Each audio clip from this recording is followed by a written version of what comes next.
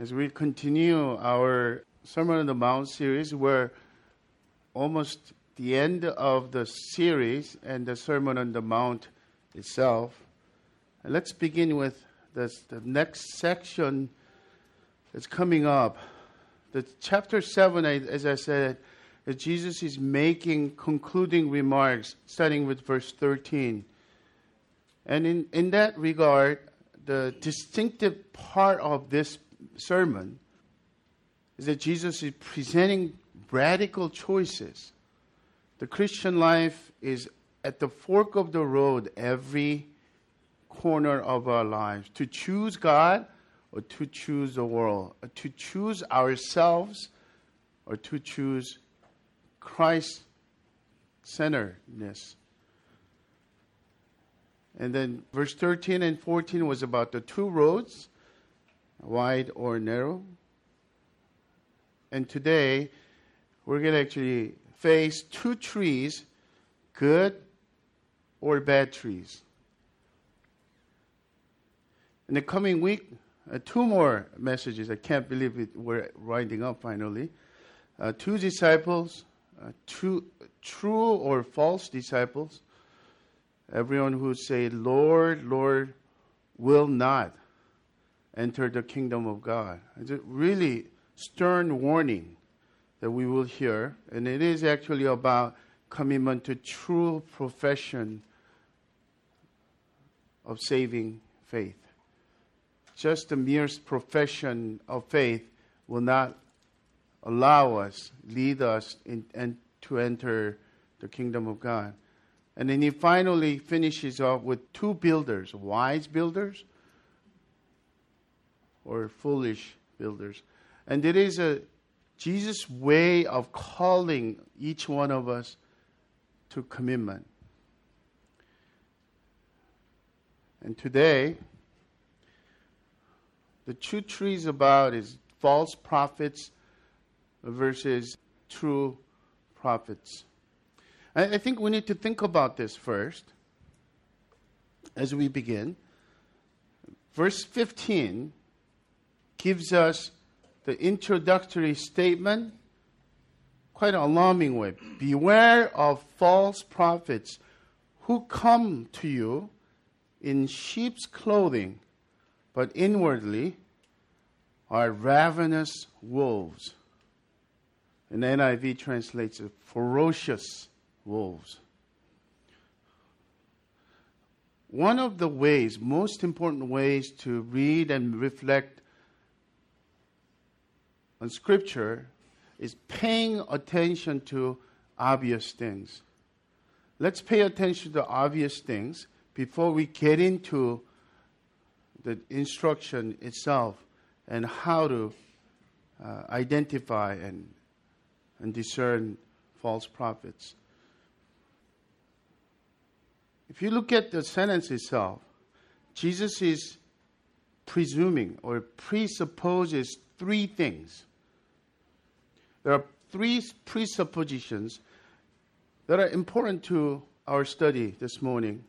Number one, false prophets exist within the church, even today's world. And I will say many false prophets exist.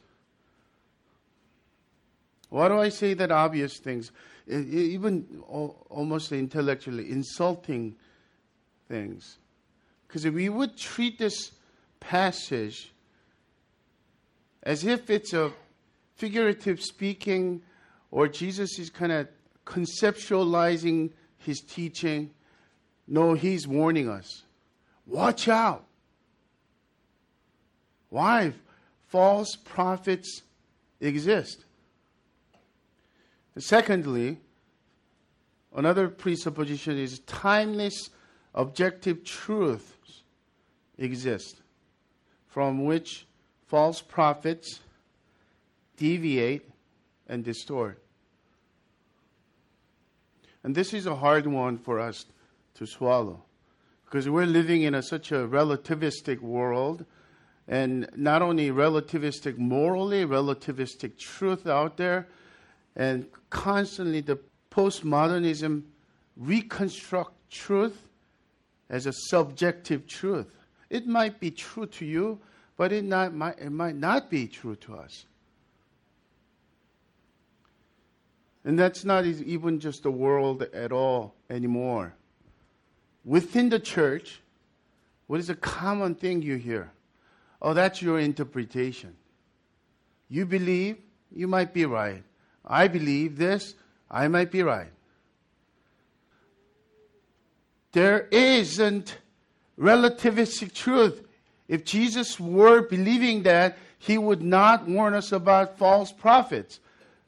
False prophet means they're teaching falsehood, lies. There is a truth, objective truth. Yes, no human being can absolutely for certain on certain type of interpretation. But we have to admit this. Reading honestly, intellectually honestly, any part of the scripture, we need to know the author, the Holy Spirit himself, has an intent. His intent as a meaning. That's the truth. We might disagree on that intent. But we become honest about it. There are some obvious things that it is objective truth. In the church history, we used to call that, and we are still calling that, essentials of faith. You cannot believe about deity of Jesus or not. You cannot believe both. One is right and one is wrong. You cannot believe resurrection bodily and figuratively. One is right, bodily resurrection, or figurative, kind of Elvis Presley being alive with us. One is right and one is wrong. You cannot believe Jesus is the way to heaven. Jesus is the way to God. At the same time, we cannot believe. Believing that, we cannot believe all roads lead to the salvation. As long as you're sincere. Number 3, presupposition. False prophets are not easily detectable. We think that false prophets are wearing a name tag, little, I am the false. If you look at all the cartoons and even the superhero movies, the bad man, including bad Batman, because everything's dark and black and he looks really evil. Someone turned him. I don't know the full story. But in real life,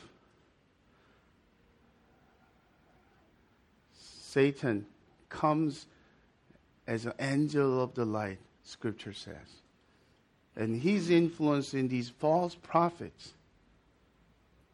They might look very charming, popular, well received and respected in the religious circles, sought after because of their speaking, their abilities, and their charisma. But and yet, John Stott's word may be, sorry about that, helpful for us to summarize what I'm talking about. In other words, a false prophet does not announce and advertise himself as a purveyor of lies. On the contrary, he claims to be a teacher of the truth, knowing that Christians are credulous people. He conceals his dark purpose beneath the cloak of Christian piety, hoping that his innocuous disguise will avert detection. And in just a few minutes, I'm going to reveal that. Let me forecast one other thing also too. Not all false prophets have an intention in his heart. Why? Because the lies that they're leading with, they're deceived themselves. And those are the even more dangerous ones, aren't they? The one has the truth, and he knows he's lying, and he knows he's using people to get to somewhere, to get wealthy and to get fame. But some of them really believe this lie. And then going to the path of destruction, taking so many people along with it. So I want to do a couple of things as we look at and the scripture, today's scripture itself. The first one is let's find out a little bit about what the scripture says about prophets and false prophets and why they are dangerous. And then we're going to get into how do you recognize false prophets. In this scripture, in verse 16 through 20, Jesus gives clear guidance. And by the time when we finish our worship service today, we should be equipped with those three things that we could use to recognize and discern who the false prophet is of our day.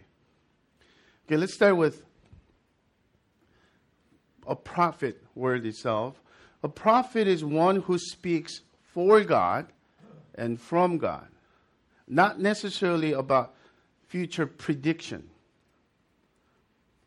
Because sometimes when we say prophecy and prophet, we automatically think about someone who's making prophecy about the future, especially eschatology, the end time theology. No. Throughout the scripture, the central meaning of it is that one prophet is the one who speaks with God's authority. So when you do not speak with God's authority and pretend like you're speaking with God's authority, or you are called and you're given those messages from God's authority, you are false prophets. In Jeremiah 27:15, Jeremiah was very lonely, weeping prophet because there's so many popular prophets who were there in his time. And they love the people of Israel love what those false prophets were saying because they're popular, they're positive, and they're for the nation of Israel. But Jeremiah is basically, give up. Give in to God's will that God's going to discipline us. And we're going to be captives. The kingdom of Babylon. What? And these false prophets sounds like very patriots also too. God, Yahweh, the Almighty God is with us. God will never let us be captives, be slaves of this Gentile nation who doesn't fear God.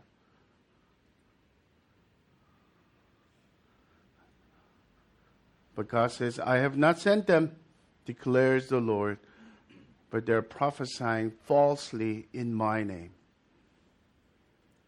And because of greed and because of their self-seeking glory.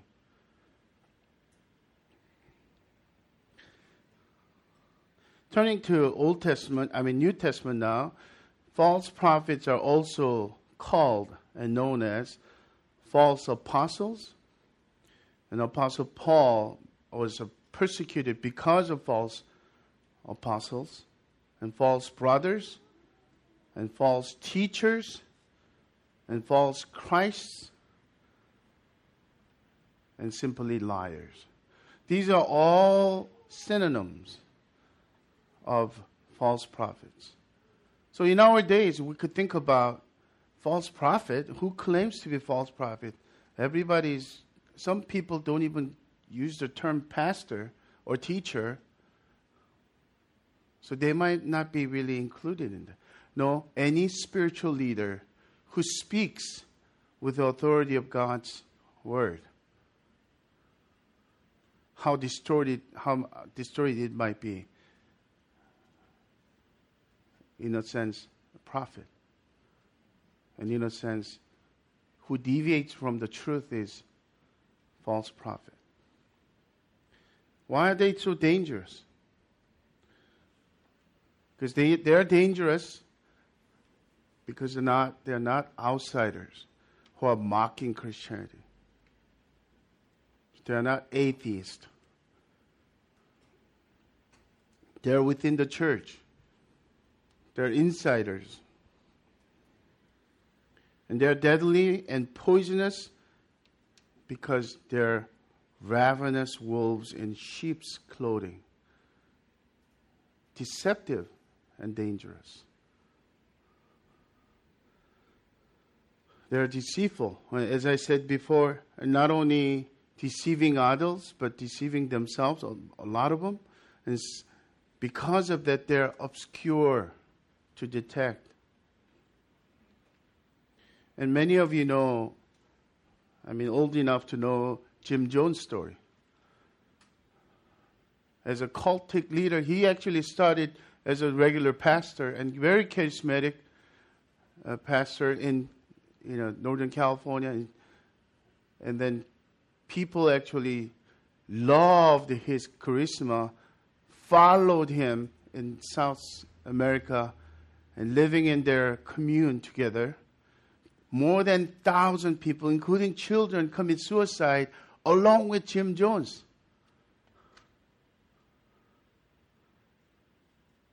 That's a false prophet. Second person in charge of the whole community was a Stanford grad lawyer who actually, the last minute of it, he dropped out and he came back to that commune to save his 6-year-old son, only to find his dead body, young son's dead body right next to Jim Jones. If that is a primary example of false prophet, we will be scared and be watchful about all the things. And 100% found out he is a false prophet. And later on, stories come. His healing of cancer and disease, and people spat out this like a bloody thing. It actually found out is a part of the chicken organ, bloody chicken organs they're spitting. It's made up, in other words. But the warning that we need to hear today is there are actually popular preachers on TV, on radio, and around us who might not be fully found out, who might be still questionable, but drifting away, deviating, and distorting. To a certain degree, we should be alarmed.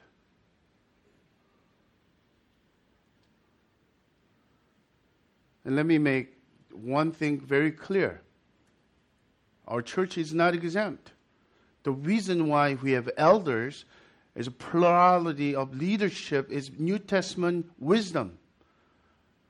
When I preach, I might be self-deceived. We might lead with strength and confidence. I might be misleading myself. Then you are to hold me accountable. Pastor, that's not the way the scripture says. And then our elders are spiritual leaders. I'm one of the elders in that sense.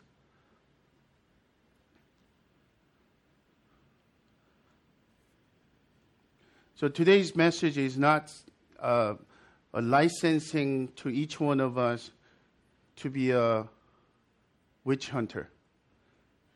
There are people, naysayers, Oh, I get creeps whenever I get those emails or people who are just dark. Everything that say about something wrong with this person's teaching and that person preaching,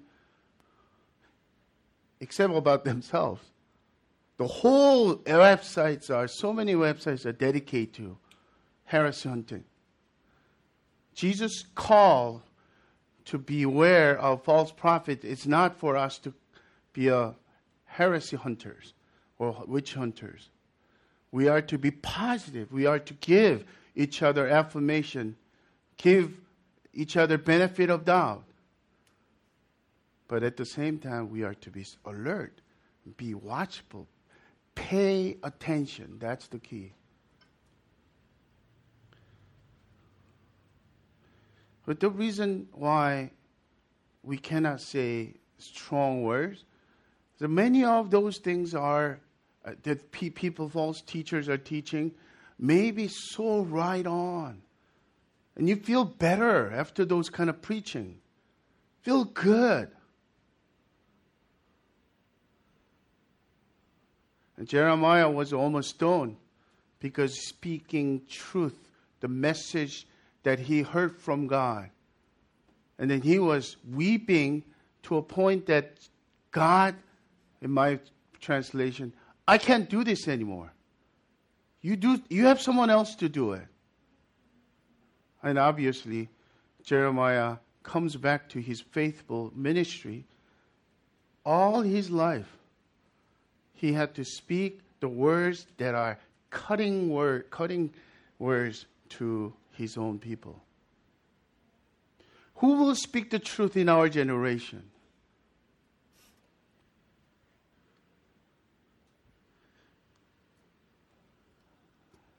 Having learned about basics and foundations, now let's get to the practicals. And verse 16 through 20 gives us clear idea. You will recognize them by their fruits. Are grapes gathered from the thorn bushes or figs from the thistles? So every healthy tree bears good fruit, but the diseased tree bears bad fruit. A healthy tree cannot bear bad fruit, nor can a diseased tree bear good fruit. Every tree that does not bear good fruit is cut down and thrown into the fire. Thus you will recognize them by their fruits. We would do that even to teach others, to emphasize something. We will intentionally repeat, not because it's difficult, but because we want to stress the point.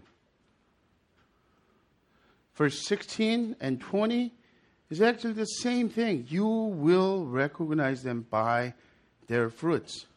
Verse 20, thus you will recognize them by their fruits. Why is this? Physical appearance or their gifts, their charisma, personality, you will have a hard time to discern what's on the outside. Because they're still popular. And if you criticize any of their teachings, you might be marginalized. But how do you discern? How do you recognize false prophet? By fruit. We generally know what that means, right? So anyone produces something, that fruit determines the quality of truth. That's right. The good tree never bears bad fruit. And bad tree never bears good fruit. So therefore, judge a tree, discern a tree by its fruit. Very simple thing. But what are the fruits?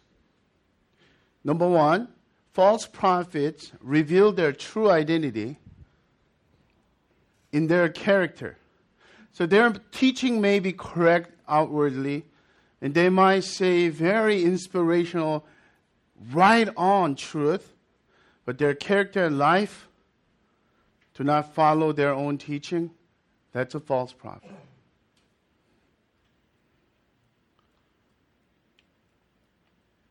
Just because they use the right words and very encouraging godly principles, that does not mean they're true prophets.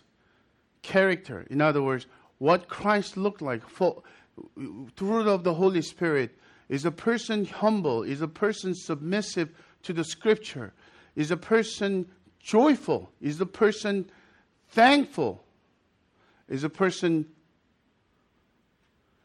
continually live in faith, hope, and love. But what happens is the people who are popular, and any leaders, the larger the church and larger the organization, there's more temptation. There's a sense of entitlement. Because that person is special, that person can do certain things. It's okay. He gets mad, but it's indignant, angry for God. Or a lot of sexual temptations come because these people who are so busy and so driven with the success of their ministry in the name of God's glory. And then, as I mentioned before, I am not excluding myself from that, because our heart is always mixed bags with motives. And I would say in my previous ministry, 80-90% I had a good motive. And there is that 10% of motive. And I'm going to give you an example of how you should pray for me too. After a long day, I don't have a long days anymore, because I thank God my drivenness is, at least on a regular basis gone. After long days of working hard and meeting with people, strategizing and counseling and all that, I come up late night and there's a sense of entitlement. I need some rest. I need some encouragement, affirmation, reward. A little bit of pornography, a little bit of other things, alcohol, and to comfort myself, to encourage you, to reward. There's a sense of temptation. The ongoing temptation for me is, even if these days I come home late from hard working a day or night, especially training, very effective counseling session, I come home, even if it's 11 o'clock, I open the refrigerator because my love language is there. Well done! Instead of asking God to be, rewarding and affirming, encouraging me, the food.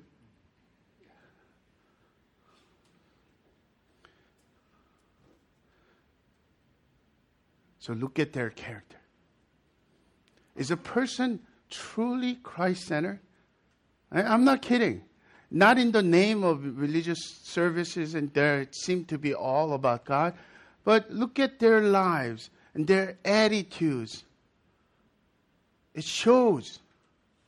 Character comes out. 2 Peter 2, verses 2 to 3, Apostle Peter warns us about these false prophets. And many will follow their sensuality, and because of them, the way of truth will be blasphemed. And in their greed, they will exploit you with false words. Their condemnation from long ago is not idle, and their destruction is not asleep. And America is a free country to do that, and rarely these prosperity gospels get in trouble legally. So they're, for a certain period of time, they're still back on TV. And I think that's Satan's way of distorting the regular people's view about what Christianity is all about. So when you say plant the seed of faith for $1,000. I see someone who is suffering financially and marriage. If you plant $1,000 tonight, of course, God will judge them. We will never know their uttermost motive. Maybe He's not even aware of them. Character is so important. Number two, fruit number two is actually their teaching itself.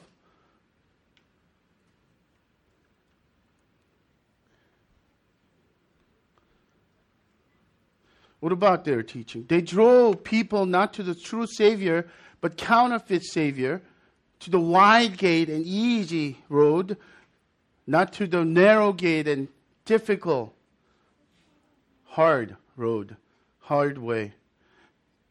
They offer easy, man-centered, self-seeking ways of Christian life.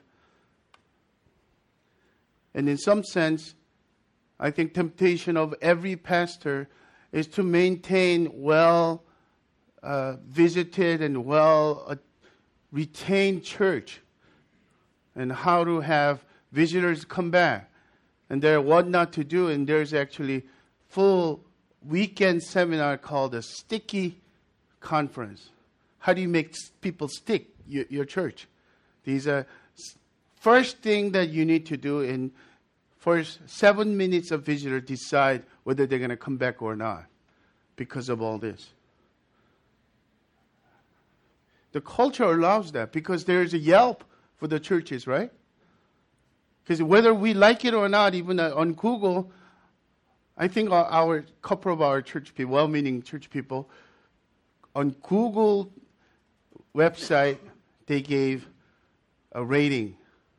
Two of our members giving 5 ratings of 5.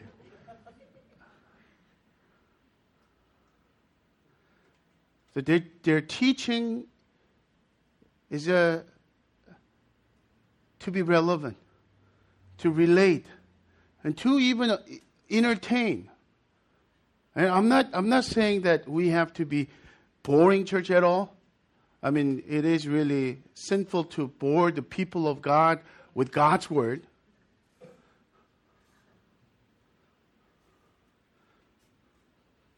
Oh, this is an important point. They not only teach the wrong things, lies, and unsound doctrines, deviating from the scripture, but I think ours generation, the popular psychology became a form of a teaching. I think the largest church in America still is that church. The Houston church called it the pastor's book is called Your Better Life Now. Huh? Your best life right now. And thank you, Peter.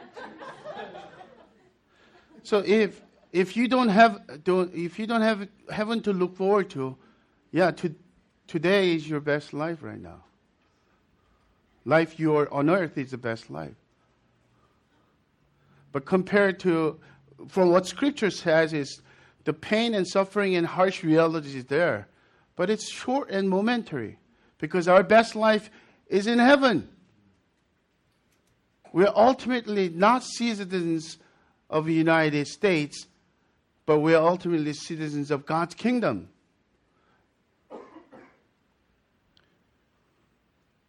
So in light of that, this is what to watch for. Instead of teaching wrong things, being silent about things that people do not want to hear. What are things that people do not want to hear? That you're a sinner. So some churches actually do not use the word sinner, or you are a sinner. You're a little messed up, but you're not a sinner. Psychologically, you're kind of coming back, right? And actually, we're going to do a series on that because this rampant wrong way of teaching have distorted people's view of, I just want some positive message when I Every Sunday I go week after week, and this happened to be a Facebook post from a person that I know about, former full-time ministry person, says, I get tired of hearing that I'm a sinner and I can't do anything apart from God. But then God made me, that He called me good. What about goodness? What about my dreams? What about things? So obviously he said, I'm depressed. Every Sunday I'm depressed. I'm just depressed enough to even to post this long post. And there's so many comments coming back with that discussion. And some of them are maybe scriptural, and some of them are just, why don't you try this? Try our Lutheran church. Try this.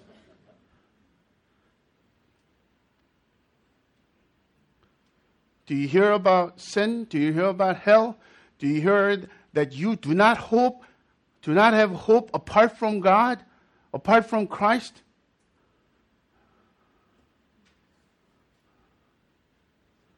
And to me, I found it easier said than done.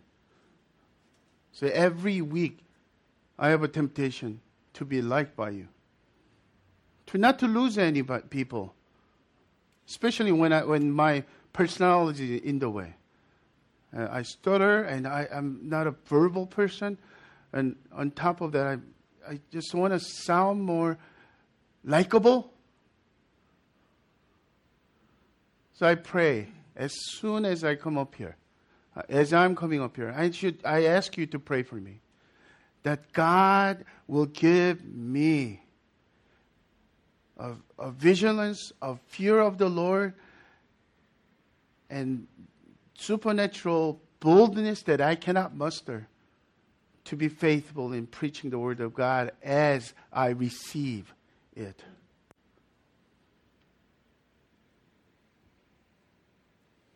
Coming back to Jeremiah again. Jeremiah speaks the Word of God, and God Himself, the Lord Yahweh Himself, speaks this.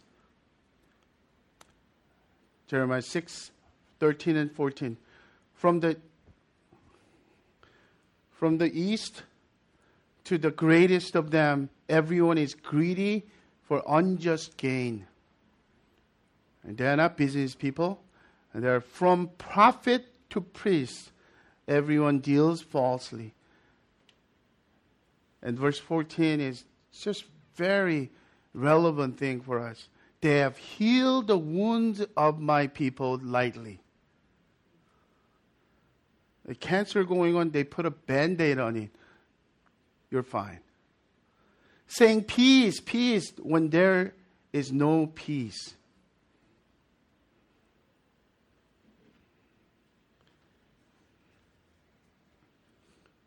So fruit number 1, character. Fruit number 2, teaching itself. And then fruit number 3 is their influence.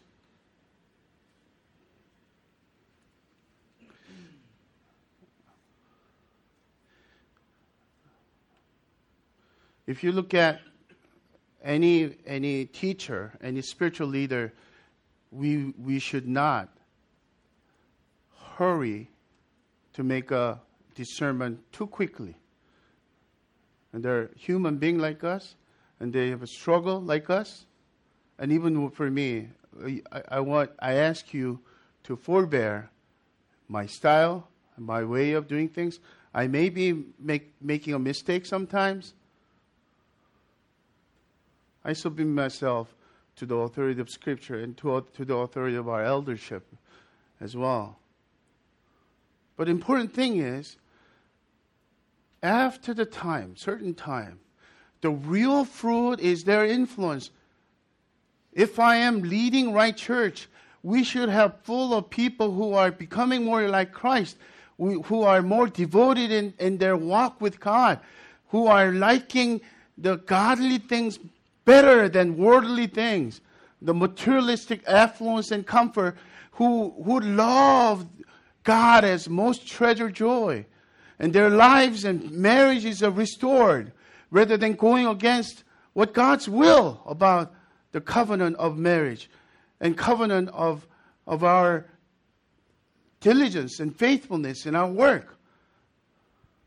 Those are the real fruit. But if you look at false prophets, the people might be just sold out to the teaching, but they become exclusive. For example, if one cannot hear anybody else's teaching, but this person, that's a sure warning sign. Because no preacher has a final authority. Scripture has authority. Even if a very countryside, boring, hard to hear preacher, he speaks the word of God, we should be open.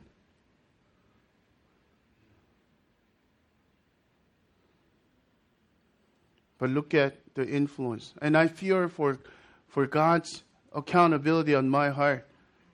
And as I'm teaching and leading. Oh, by the way, it could be both ways also too, right? So in our generation, teaching about hard things, holiness of God, godly life, fear of the Lord, those things are hard to teach. But if you go to southern part of some legalistic culture, and there are so many things to observe as a requirement, as if our obedience precedes God's grace, that we earn God's grace by obeying. No, that's actually same time false as well. Are we becoming more worldly people? At the same time, are we becoming our influence, our church's influence, becoming more legalistic and judgmental church? We should be fearful for that.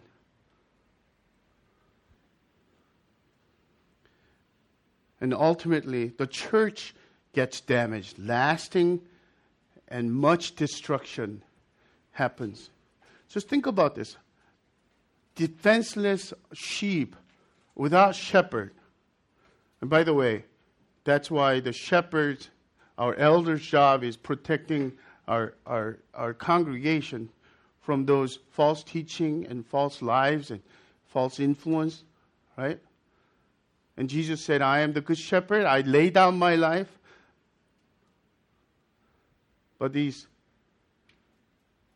higher people come, when they see wolves, they run away. But what happens? Just imagine the destruction. There is no shepherd.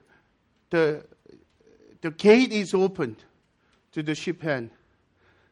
And then ravenous wolves, just hungry for.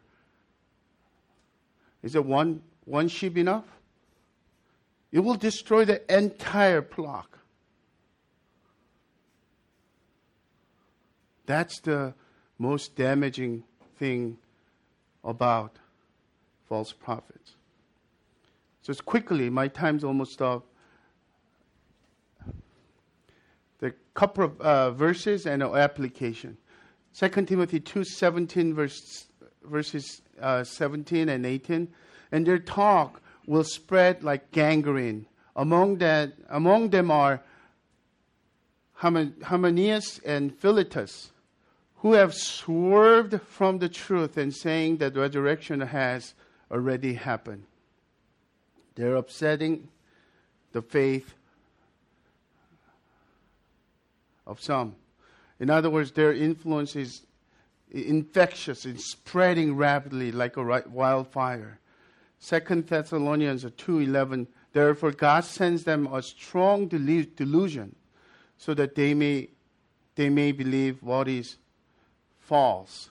In other words, this passage is actually pointing out the reason why God allows in His sovereign will false teachers, and even in the evil in this world, in this church, is that the true prophets and true teachers and true teaching will be revealed in such a way we recognize them as that's God-given, that God sent. In the meantime, the harsh reality is we live together. So we are to discern. So quickly, 2 applications.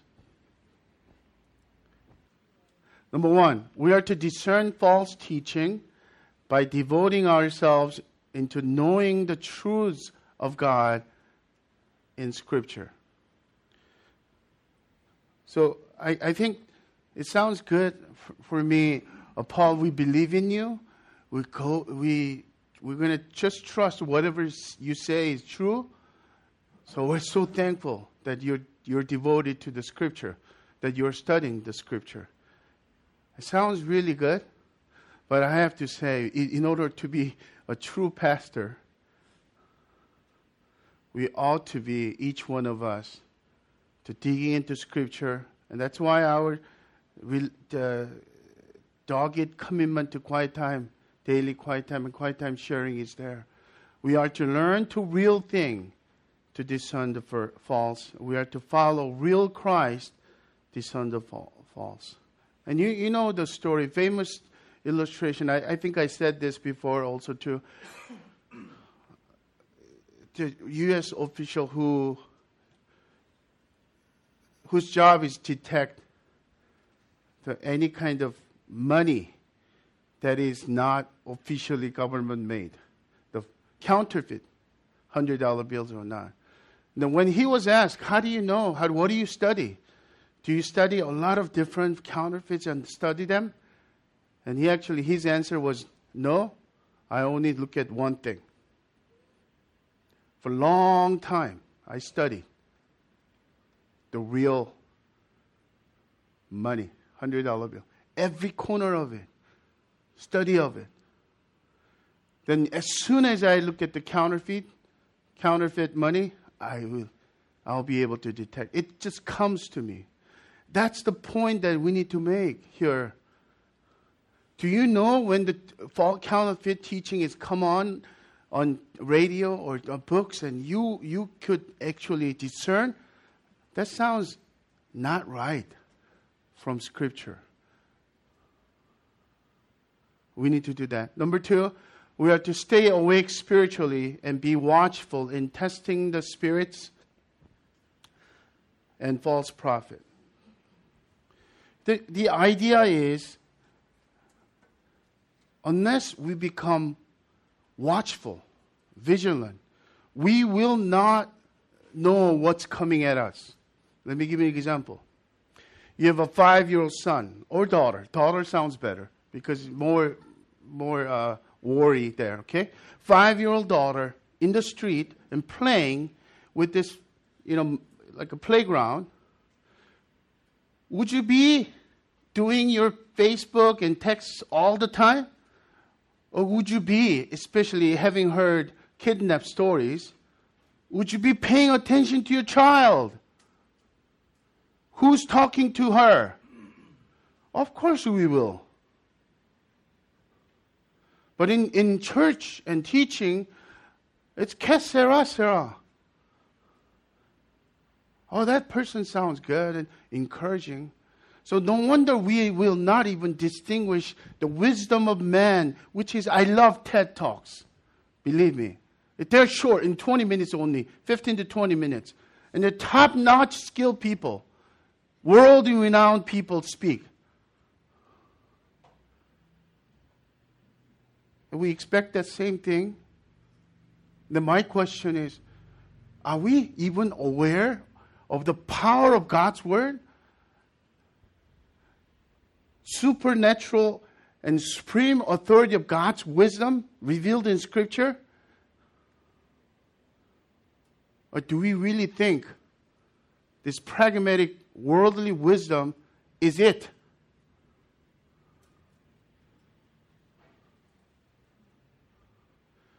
May God give us fear today.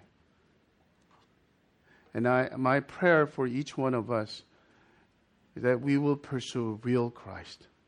That we will have real intimate relationship with God.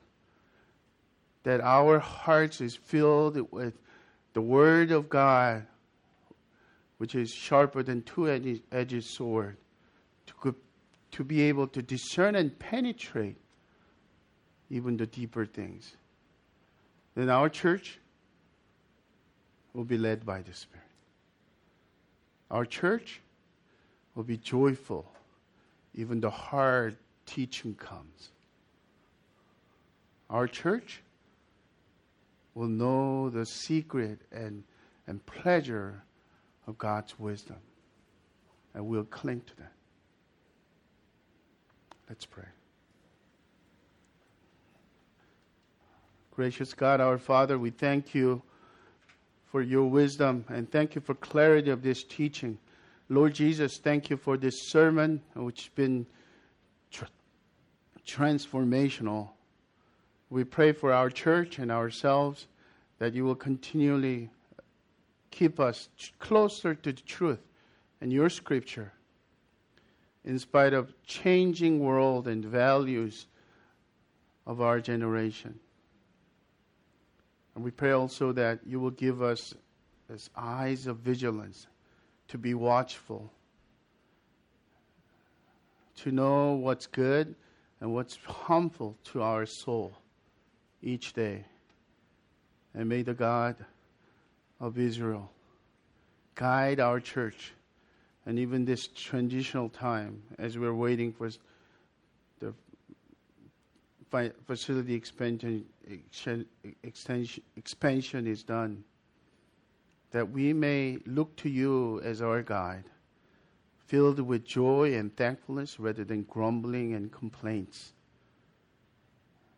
And we love you, Lord. We seek to you as our guide. Pray all these things in the name of the Father, of the Son, of the Holy Spirit.